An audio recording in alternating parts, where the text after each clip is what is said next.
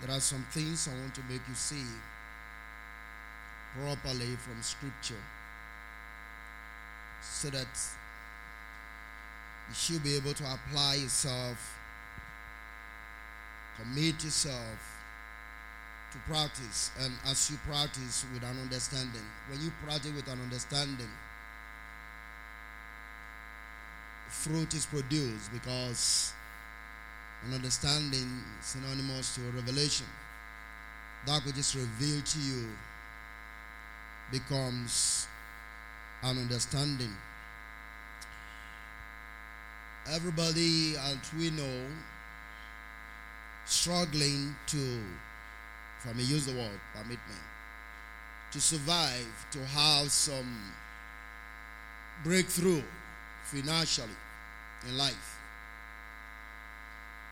And we do understand that the principles of the world are not the same with the principles of the kingdom in every area of our lives. Surviving in the world is completely different from surviving in the kingdom. Amen? And the Bible have already told us that we don't need to bother about what we eat or drink. In other words, we don't live under anxiety. And there are things we need to do that will lead us or produce for us what God has intended from the foundation of the world. So in these 3 days, we're going to be looking at this study on dimension of giving. Giving being one of the aspects that God have really, really ordained for us to overcome the power and the spirit and the stronghold of poverty. Giving is the major key. You can't outgive God in any way. And you can't even overgive. By implication, say, I've given so much, therefore you can't give any more. No. There is always room for giving. And there is always blessings attached to the giving as it is released. Amen? But let's begin to look at a few scriptures first before we go fully into dimensions again. Can we turn to Psalm 35, verse 7? Psalm 35, verse 7. Oh, 27, I'm sorry. 35, 27. It says, let them shout for joy and be glad that favor my righteousness or righteous cause. Yea, let them say continually. Are we together? Psalm 35, 27. Let them say continually, let the Lord be magnified, which has pleasure in the prosperity of his servants. In other words, God delights in his sons prospering. Hallelujah. He said he delights, or he takes pleasure in the prosperity of his servants. In other words, when God's children prospers, it's a joyful thing to him. It makes him happy when you are prospering. And so he takes pleasure in ensuring that you prosper. Hallelujah. Even in the natural, when your son is doing well, you are happy. Am I right? Even so. So God takes pleasure in the prosperity of his servants. Hallelujah. Praise the Lord. By implication, if we go by this scripture, there is no delight in the heart of God when his church or his people are not doing well. So the theology that says that poverty is a sign of humility and righteousness is not absolutely true. Amen? Hallelujah. A man can be rich and still be humble. Am I right? If we will go by the Christ's own pattern, he was so rich, yet he was humbled. Because he had all things. Okay. Now turn again to Psalm 147, verse number 7. Psalm 147, verse number 7. We read up to verse 9. Psalm 147, 7 to 9. Sing unto the Lord with thanksgiving. Sing praise upon the harp unto our God, who covereth the heavens with clouds, who prepareth rain for the earth, who maketh grass to grow upon the mountains.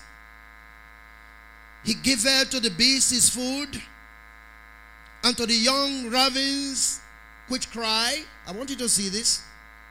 He delighted not in the strength of the horse. He taketh no pleasure in the legs of a man. Now I want you to look at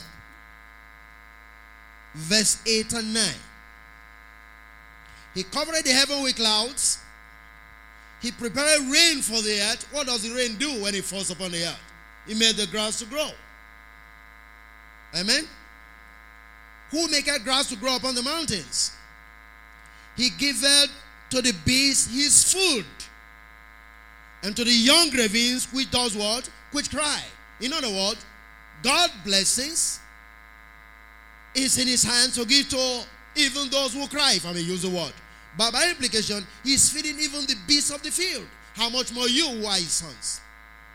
And then when he gets down to verse 9, he said, he giveth to the beasts his food, and to the young ravens which cry. The verse 10 says, he taketh not, and he delighted not in the strength of the horse.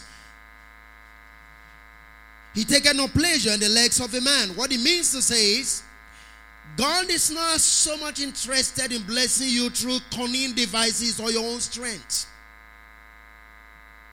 Hallelujah.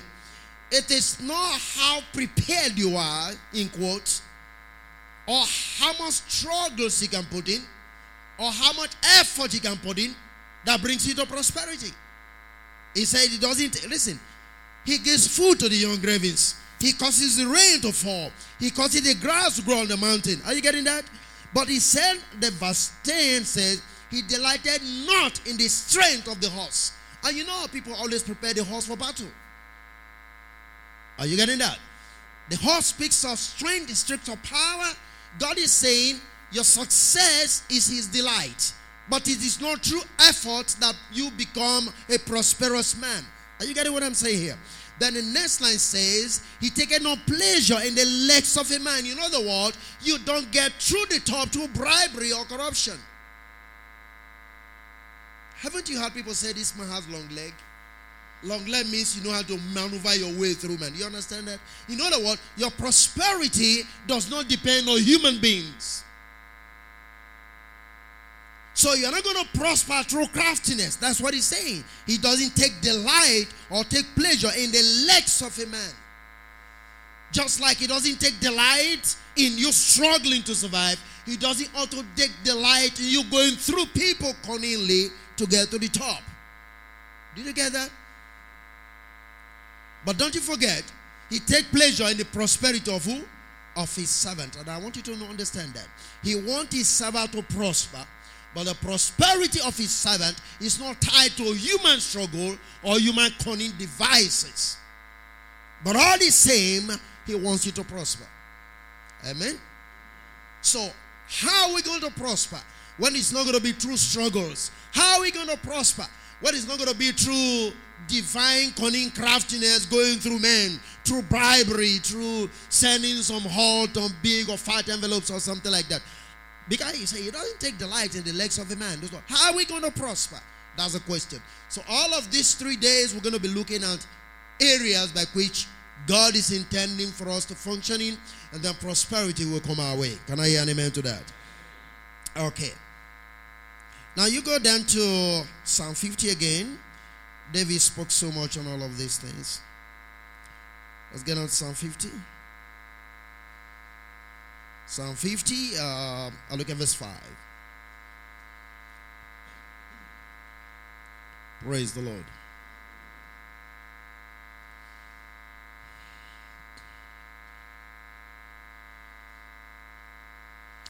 Look at Psalm 50, verse 5. Okay? Are we together? gather my saints together unto me. Those that have made a covenant with me by what? Sacrifice.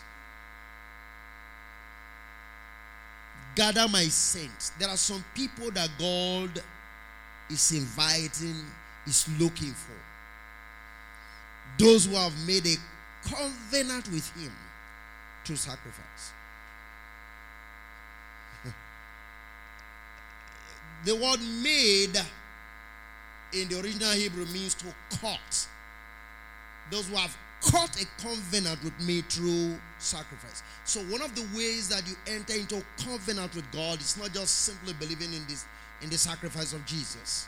That is very crucial and very important. But you have to cut a covenant with God through what? Through sacrifice. Now, one of the ways, a typical example is when Abraham, we go to Genesis, I think 15 or thereabout, about 25. Abraham, 15 in particular.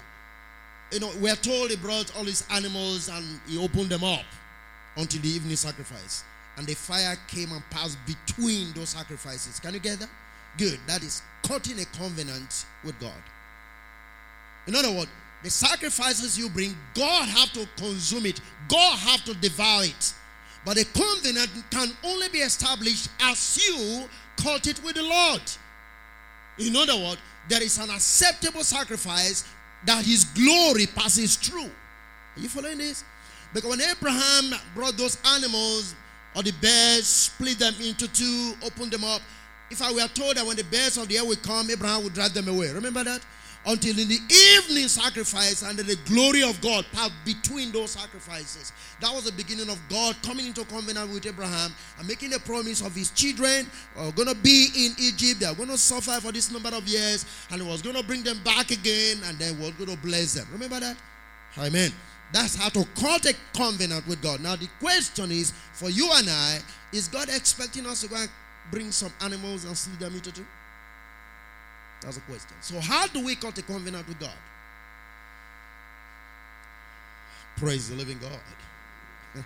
Are you getting it now? Yeah. Since God is not expecting to bring turtle dove, bring some gold, bring some sheep, but yet we need to cut a covenant because he's saying his saints should come to him who have entered into covenant with him by sacrifice. How are we going to do that? It's only through this dimension that I'm about to explain. Is that okay? All right. But again, let's read something which is to me very important. Turn with me to the book of Job, Job 36. Job 36.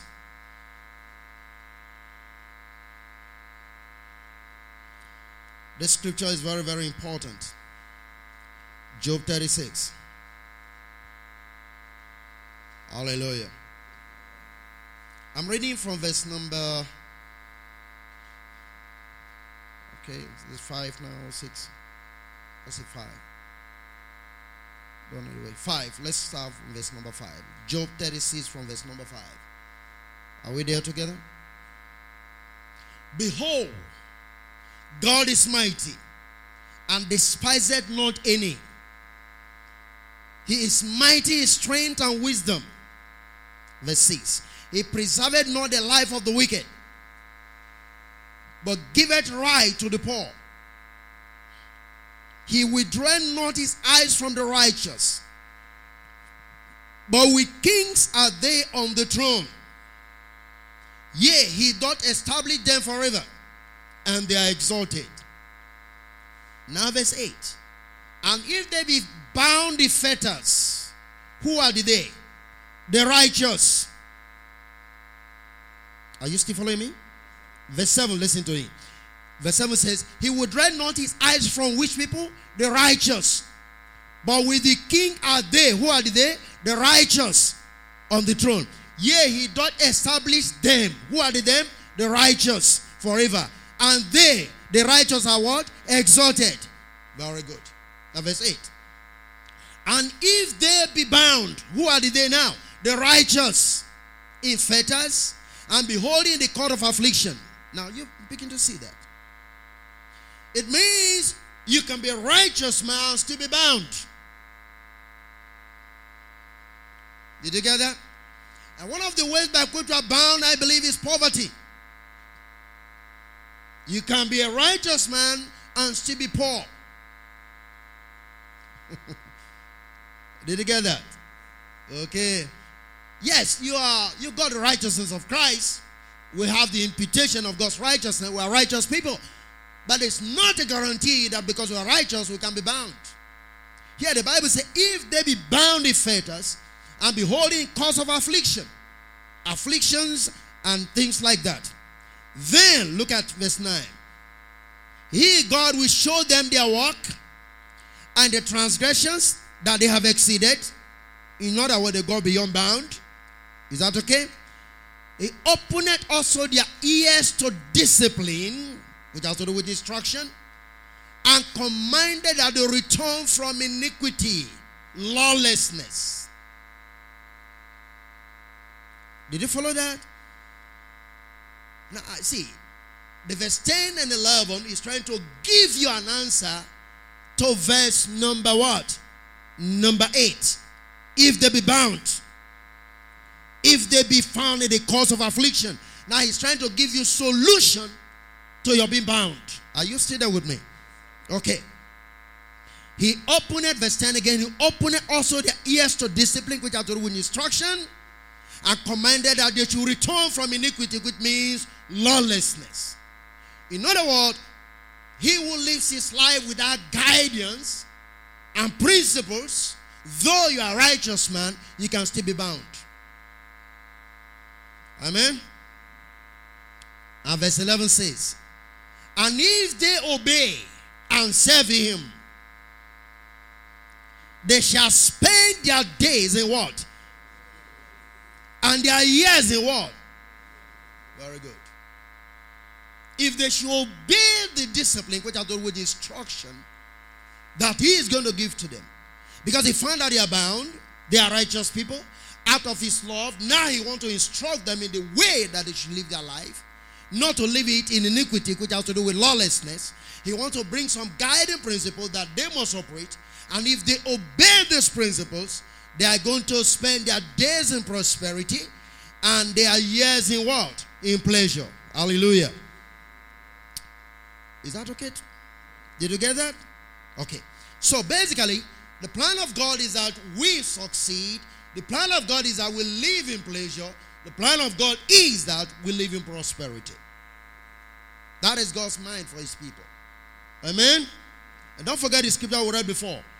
He takes pleasure in the prosperity of his servant. Did he say so? Good. He takes pleasure. Now, how is going to make you succeed? These are the things we want to look into. So, we have to see from what we just read that though you may be a righteous man, that doesn't exclude you from being bound if you are not living by certain specific principles that God has put in place. In other words, God's discipline, which has to do with instruction, is to turn you away from iniquity, which has to do with lawlessness, to begin to abide by the laws of God, and in so doing, you come to the place of prosperity, because he has determined that you live your life in pleasure and in prosperity, and then in all the days of your life, he wants you to live happily, joyfully. Don't forget what we read in the book of Psalm 147. He doesn't delight in the legs of a man. He doesn't take pleasure in horses. How many of you remember that? So it's not by struggles that he wants you to prosper. You have to prosper, not through struggling. Is that okay? Hallelujah. You have to enjoy your days upon this face of the earth, not through struggling and not through people. As you connect to people, what I mean is trying to find means of survival through people. That's why I say it does not take delight in the legs of a man. Hallelujah. Okay, so I would like us to begin to understand this thing because it's very crucial. God helping us, we intended to bring this out in the book form, but like I often say, the laborer is worthy of wages, and then he who labors on the farm must try to be partakers of the harvest. So before this material will go into the body of Christ, as we're going to be studying, I really want you to first have it firsthand before it goes out. Amen? Hallelujah. Okay. I would like us to look at something again in Psalm 44, verse number 1 to 3. Psalm 44, 1 and 3. I don't read from verse 2 when it says, How did I drive out the heathen with the hand and planted them, talking about Israel. How thou didst afflict the people and cast them out, for they got not the land in possession by their own sword, neither did their own arm save them, but thy right hand and thy arm and the light of thy countenance, because thou had favor unto them. Amen. Here the Bible is saying the children of Israel did not possess Canaan because they could fight very well. Amen. Not because they could fight very well, not because they have enough strength more than the rest of the people, not because their weapons of war were stronger than those of the enemy. But the Bible says God gave them favor. And then he did all of that for them with his right hand. So there is a place in God that by the time you find God's favor through your services and sacrifices, the things that you are supposed to possess, you possess without struggling. Hallelujah. The promises could be there for you. You may not be able to enter into those promises until you begin to walk inside the dimension of relationship to God, and then you find God's favor. And when you find his favor, he releases his arm unto you. That the arm of the Lord, his right hand, will begin to work effectually on your behalf. Whatever thing you touch this time prospers, even without you struggling to make it to prosper. Do you follow what I'm saying here? Hallelujah. But Canaan got the land, not because they struggled so much, not because of anything, but because they find favor. Amen? So God's favor upon the life of a man can produce so much a great difference in a man's life. Praise the living God. All right. Still want us to deal with a few things before we go fully into dimensions. Can we look at Proverbs 16 verse number 7?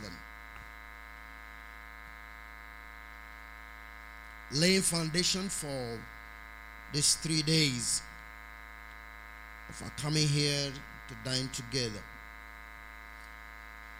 Proverbs 16 verse 7. When a man's way please the Lord, what does he do? He maketh even his enemies to be what? At peace with him. So, there is no devil that can stop your business from prospering. There is no devil that can stop your life from moving forward. There is no devil that can stop you. There is no devil. It's not created anywhere. It's not living anywhere. When your way does what? Please the Lord. No devil in the universe. It's not found anywhere. You don't even need to bind anything in that regard. All you must think about is to consider your ways. That's why they said, he will give you discipline so that he will turn you away from what? Iniquity. When you get out of lawlessness and your way begin to please the Lord, you find favor. And your enemies, I believe, will also turn their back on you. In fact, it is most glorious that you prosper in the midst of your enemy, so that they can see what the right hand and the power of God can do. Amen? Hallelujah. Praise the Lord. When your way please the Lord, it maketh even your enemies to be at peace with you. In fact, this scripture have always been a guide in my life. That is why I don't pray certain prayers that people pray, because I believe that what is important between me and God is just my way to God.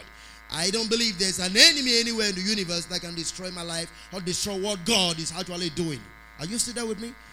I can only think about my ways. If I'm wrong, I go back to him and say, God, forgive me. It's as simple as that. My way is what is important, not what the devil wants to do. The devil can try to do whatever he wants to do, but if my way please the Lord, it will turn their back on me. Amen? Hallelujah.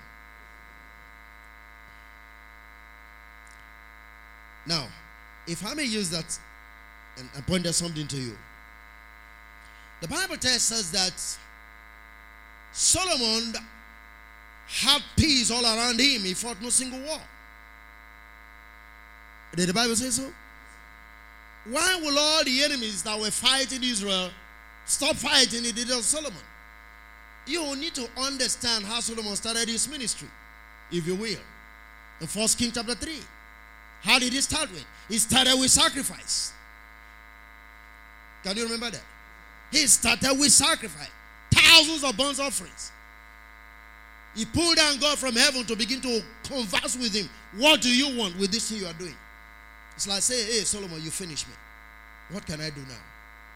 You just embarrass me with your gift. So where do I go from here? Now tell me what you want.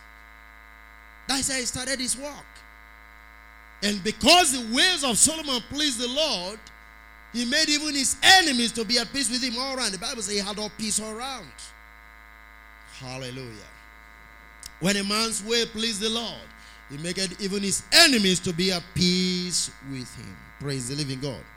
Therefore, the key is in our ways of life, not seeking other means or always thinking that one enemy is too strong to stand on our way of success in life. I don't believe that. I'm not saying there are no enemies, but I'm saying whatever enemies there be, they can't stand on your way of success if your way is pleasing to the Lord. And the good news about it is God is interested and he takes pleasure in the prosperity of his servants. Hallelujah. So what we're about to present to you here as dimension of giving is in direct connection to the kind of sacrifices that you can make to draw God's attention, to bring down his glory, his favor, that even if there be an enemy that is standing on your way, they shall finally be at peace with you. Hallelujah. Because God wants you to do what? To succeed. So, talking about economies, which has to do with the major means or principle of God's economy, like I said before, is in giving. In fact, the Bible says it's more blessed to give than to do what? Than to receive. Amen. There are dimensions of giving, but we're going to give attention to financial aspect, basically, of giving. Some of us don't understand that giving is in various forms. So sometimes when we do one, we think that we have done it all. For instance, those who pay tithe sometimes think they can't do anything again. You pay your tithe, and then your poor brother is suffering. Therefore, you can't do anything because you paid your tithe. That's not true. Amen? Or I will say, well, I'm a philanthropist, so I don't pay tithe. That also is not true.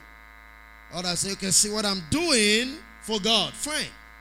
But I want to make you see how God sees every aspect of your giving financially. That all the dimensions we're going to be looking into attract their own specific blessings to your life. Hallelujah. Okay. First of all, I want you to understand this. Before we go into the dimension proper, let's look first of all at the benefit of giving. The benefit of giving. Amen. I want us to see a good benefit. Praise the Lord.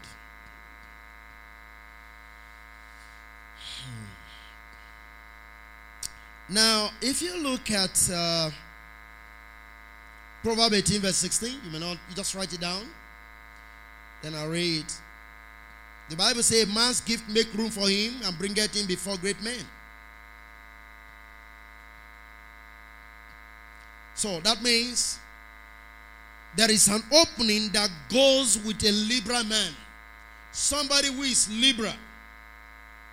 There is a kind of door that opens for the person continually. Hallelujah. It makes room. It's not just talking of opening this door, for instance. The gift of a man maketh room for him, bring him before great men. It will not sit along mere men. It's an indication that you start small, but you expand on the other side. To me, it's like a pyramid turned upside down. When you say makes room, that means you're going like this and it's expanding into a kind of V shape for you.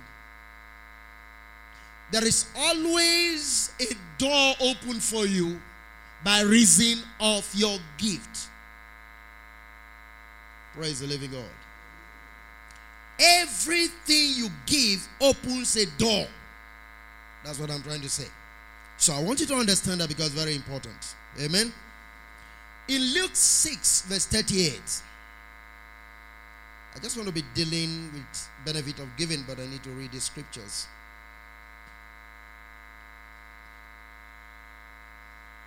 Luke 6:38 says, give, and it shall be given unto you. Good measure, pressed down and shaken together and running over, shall men, if you have your Bible, underline that, give into your bosom. For with the same measure that you met without, it shall be measured to you again. I want you to see that. To me, it's very important. Who is going to give to you? Men. See, you give to God, God calls men to give to you. Hallelujah. By implication, if you connect this to Proverbs 18, you see exactly what we say. The gift of man maketh room for him and brings him before great men, not mere men. Meaning, your gift will cause people to look to you. In other words, you find favor in the sight of men by reason of your giving.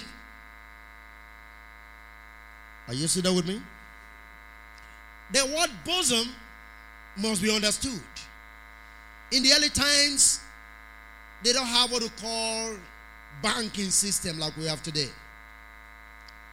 The bosom is like a big bag. Okay, let me use, we are here in Nigeria, you can understand. You know Agbada now? Agbada. Okay, you know Agbada, is that not true? Or Shokoto. You know Shokoto.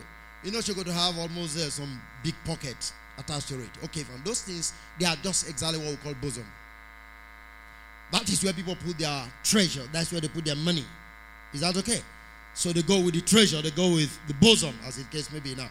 When God is saying, men will give into your bosom. Now, if bosom was your storage house, what is your storage house today? Your banking account. Are you following what I'm talking about?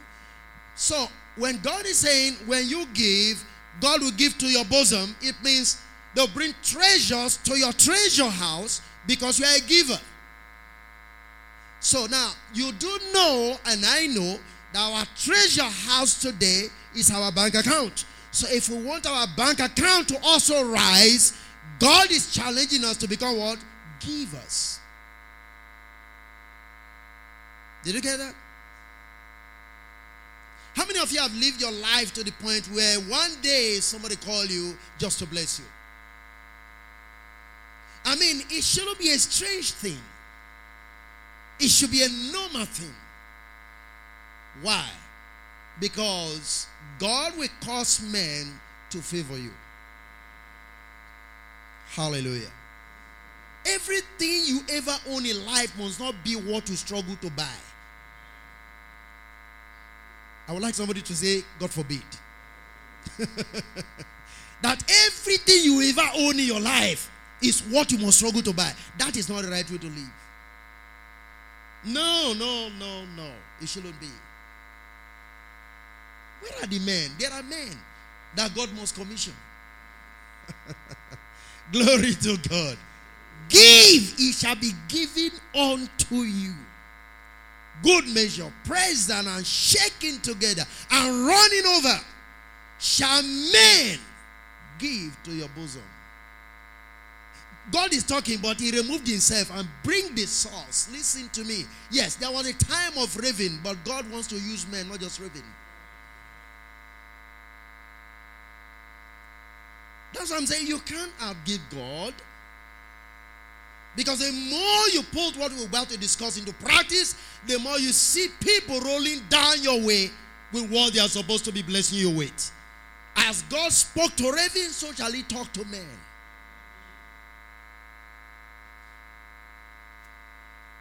Hallelujah. We're still waiting for a wonderful testimony in this place. A young man was to attend an interview in this place. And that's a man that practiced part of this principle I'm talking about. I remember one time sending me a check of 5,000. Young boy in this church. I saw the check. I couldn't believe it. And it was supposed that the interview wasn't going to take place. He was away from the city. He got a phone call. Hit back on the road, got to the place, long queue. Was standing on the queue. They call his name from behind. Come this way and then interview. People were there before he got there. He got and attended the interview before those people came out. He left the place, leaving people there. Your name will be at the top. See, giving produces results. Amazing results. Amazing result. That's what I'm telling you. It does produce. Learn to be a giver. May this seminar open you up to enter into the treasures that God has ordained for your life. Men shall give to your bosom. Hallelujah. Okay. I just like this. In the world, your faith is not complete until, because you see, we've already been told that God takes delight in the prosperity of his servant. I want to keep on repeating that. God have already told us that. How is he going to bring it to pass? It's going to be through men. How will it be that man will call you, come and do this job for us? You're in business, you're in contract. Come and do this job for us. Can you handle this job? Men should be able to call you. Am I talking to somebody? In your area, in your specialization, you should be able to get contract that you didn't even bid for. You should be able to get them. Because God wants to prosper you. He is interested in the prosperity of his servant. He's interested in the prosperity of his servant. I keep on repeating. And he's going to use men to do that.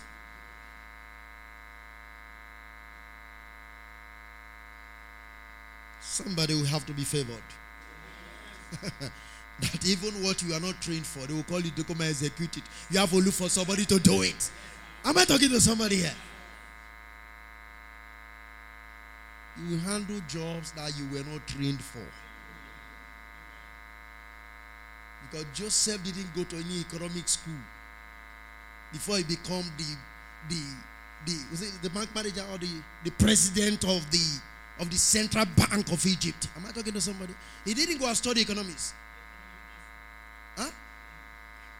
But they have more than enough certificate to manage the economy of Egypt.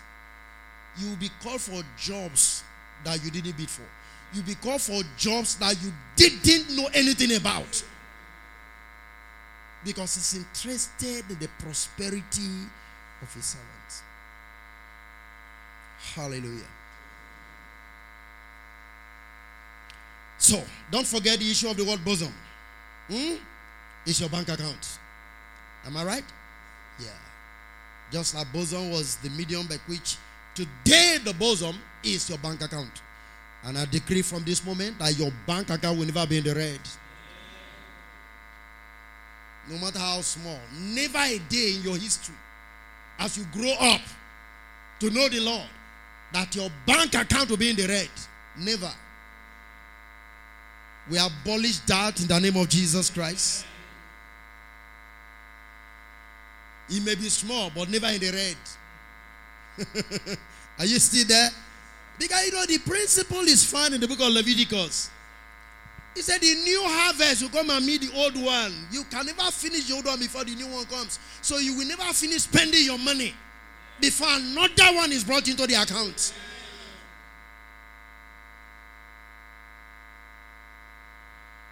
Look your checkbook, the place is the red. That is the past thing now. It can never happen again. We're entering another season. Hallelujah. Okay. Now that connects me to something. Let's begin to look at the benefit of giving. 1. It gives wisdom to overcome debt.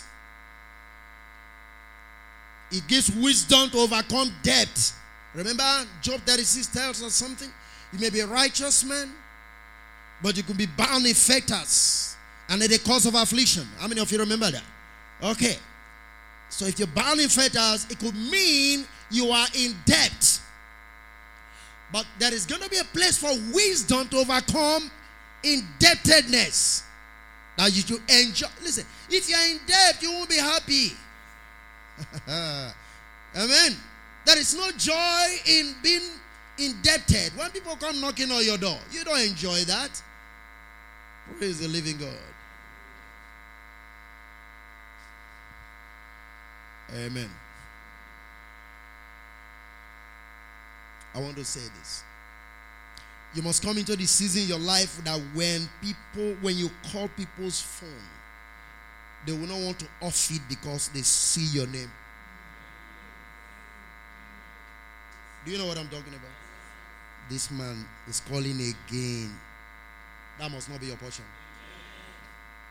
It is you that will determine who to answer and who not to answer. We are reversing that order. Say, this man not they pick my phone again. Why will he pick your phone?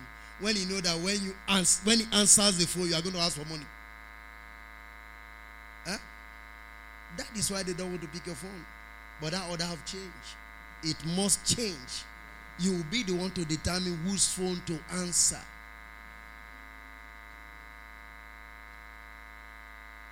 Hallelujah. Let's look at 1 Kings chapter 17. It's a long reading, so I'm just going to give you the story. 7 to 16, just write it down.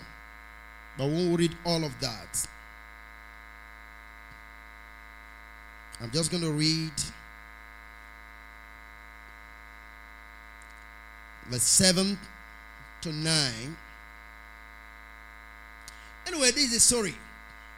Elijah was moving into the city that God commanded him and said, go to a city of the Zarephath. Okay? All right. And, but I love verse 16. It says something. Very interesting thing if you look at that. Okay, let's just look at verse 8. Let's look at verse 8. And the word of the Lord came unto him, saying, Arise, get thee to Zarephath, which belongeth to Zidon, and dwell there. Behold, I have commanded the widow woman there to do what?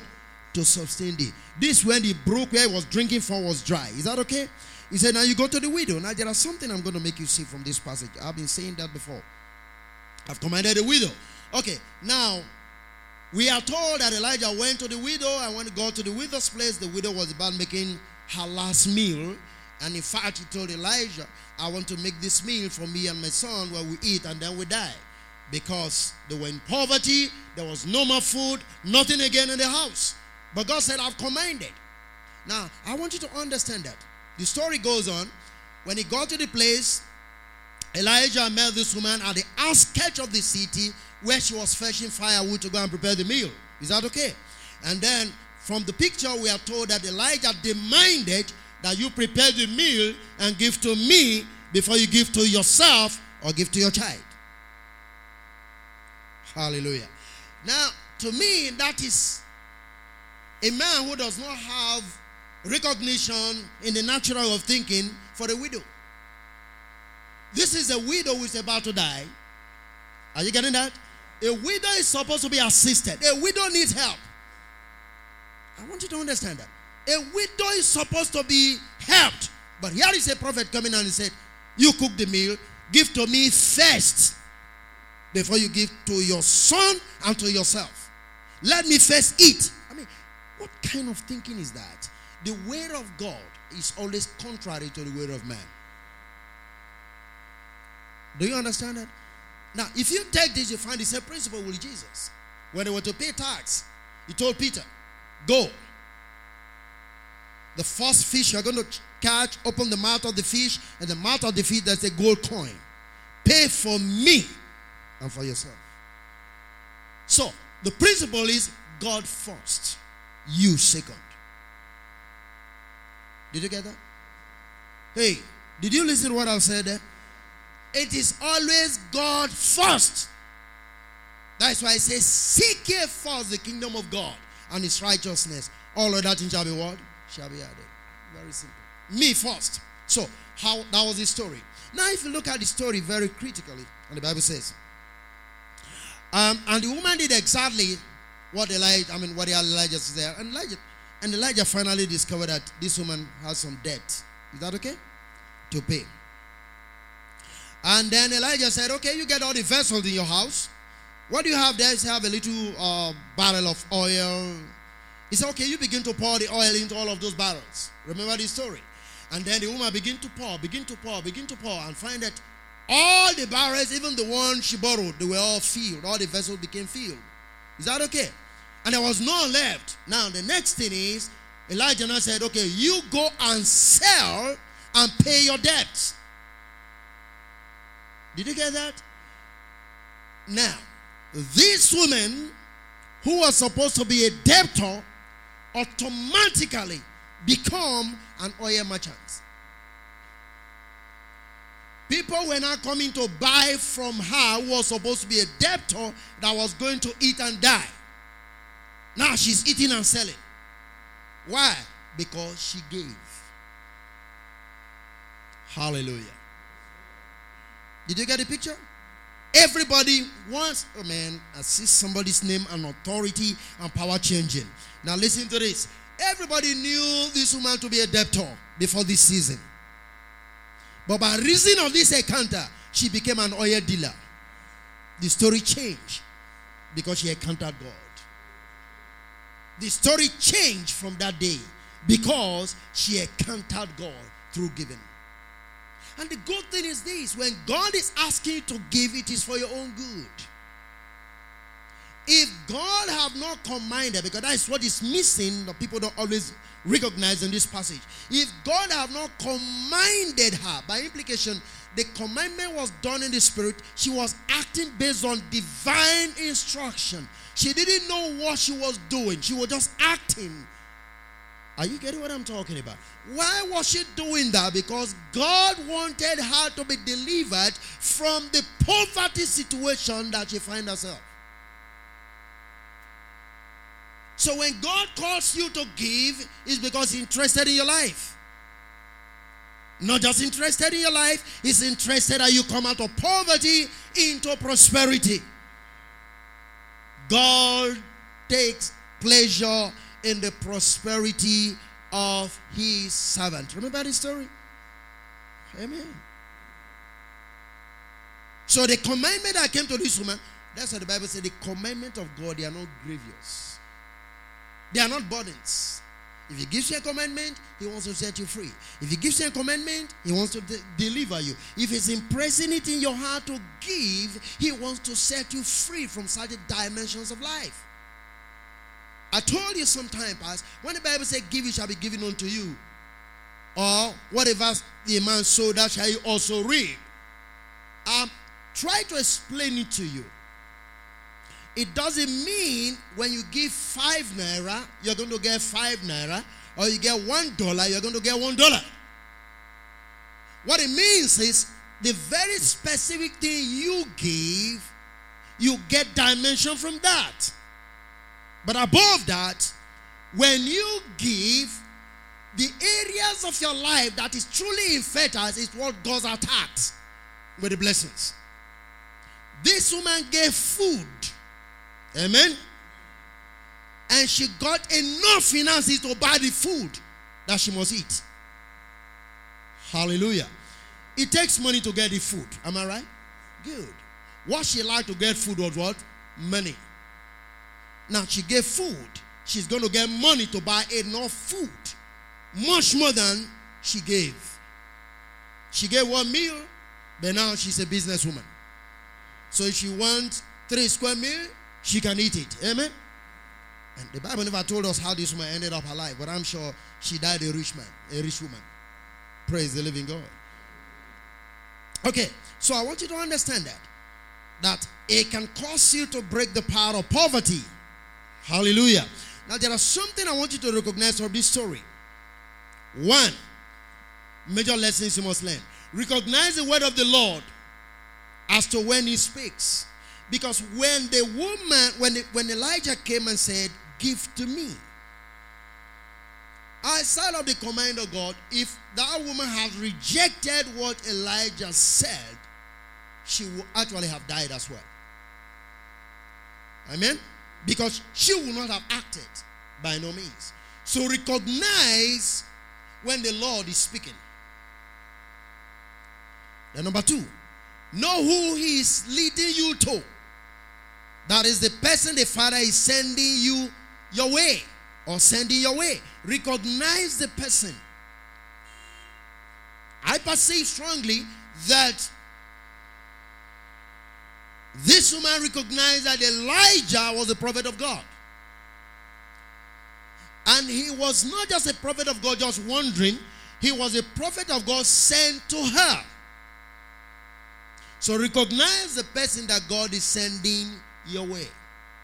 Hallelujah. Number 3, do as that individual directs by faith. It may be difficult, but do it the way he or she instructs you. Once you recognize that this one is sent by who? By God. And is sent to me. Whatever thing asks you to do, do what? Do it. You see what happened at Canaan during the marriage feast? And the mother said, anything he asks you to do, do what? Do it. Anything he asks you to do. It could be stupid, but do it. Now look at the 2 pictures. Even in the case of Jesus, just a first shot and begin to feel all the parts. Just keep on feeling them. And there were 6 spots there. I won't have to talk on that. 6 being the number of men. 6 spots there. Say, just keep feeling them. After feeling, say, draw out. It was stupid to fill pots with ordinary water when the people wanted wine. Amen? But by the time they acted in the faith of the instruction given, the water became what? Wine. And here is the story. How many vessels do you have in the house? I don't go and borrow. And then begin to pour. As he's pouring the oil, the more she pours the oil, the more the oil comes out of the body. And this body has already been in the house before. But divinely, something has touched that cymbal, that its source is now God and not natural. Hallelujah. So recognize the one sent to you. Recognize the word given to you. Act by faith based on what you are asked to do. You get a result. Amen? Hallelujah. Number 2. Giving breaks barrenness. Barrenness can be in various forms. Not just childbirth. Your land could be barren. Your business could be barren. Where there is no fruitfulness. Where it's not yielding. That is barrenness. Is that okay? Giving breaks barrenness. Okay. Look at the book of 2 Kings chapter 4. We won't read it because it's a long one. But write it down. 2 Kings chapter 4, 8 to 17. It's the story of the Shunammite woman. The story of the Shunammite woman. Now here we find that the Shunammite woman recognized Elisha the prophet and Gehazi when they were passing by, and they simply invited them to come in. In fact, the woman said, I perceive that this is a man of God. Amen? And we are told that they made for them accommodation. They put on light there for the man to read. Got a table and got a bed, and they gave them food. And we are told from this picture that when they were about to leave, Elijah felt so satisfied that he said, what can we do for this woman? It is the same thing God said to Solomon. What can I do for you? Meaning your sacrifice, he will always provoke a thought in the heart of God. What shall we do for this woman? And then it's okay. Let me introduce you to the men of the city, as it were. Let me give you an elevated position amongst men. Because the gift of a man will bring him before great men, not mere men. Are you still there with me? Let me bring you to where you belong by reason of your giving. Let me promote you. Let me introduce you let me use the word, to the mayor, the king of the city, that you are somebody to be recognized or reckoned with. And the woman said, no, but I live amongst my people. And then Elisha said, but I perceive that she has no child. And he said, oh, okay, now, this time, next year, you shall have your child. Amen. And the Bible made us to understand the very same time that Elijah spoke, she gave birth to a baby. Is that all right? It was not through prayer and fasting that the barrenness in that family was broken. Hallelujah. It was simply through giving, recognizing the man of God. Just like I said, your own barrenness may not be baby. It could be business barrenness. It could be academic barrenness. You are just not fruitful in certain areas of your life. Hallelujah. And so, what we are saying is, when you begin to function in this capacity, one of the things that giving does is that it breaks the power of barrenness in your life. So whether they be curses, whatever, even if assuming somebody curses you that you will not prosper, I am saying based on what the scripture says and what we know, your giving has the ability to break that power of curse upon your life. Hallelujah. No matter what. Because by the time you do what you're supposed to do, and the man of God speaks the word, it overrides it, every curse that any man has ever placed upon your life. That curse is definitely going to be broken in the name of Jesus Christ. So I want you to understand. Now, this is just number 2. But because of time, we want to continue tomorrow from benefits of giving before we enter the dimensions of giving properly. We still have, I'm just going to give you another, 5 points of benefits of giving. I just want to encourage you that you have to be around again tomorrow so that we'll continue from where we stop. Can we stand up and pray?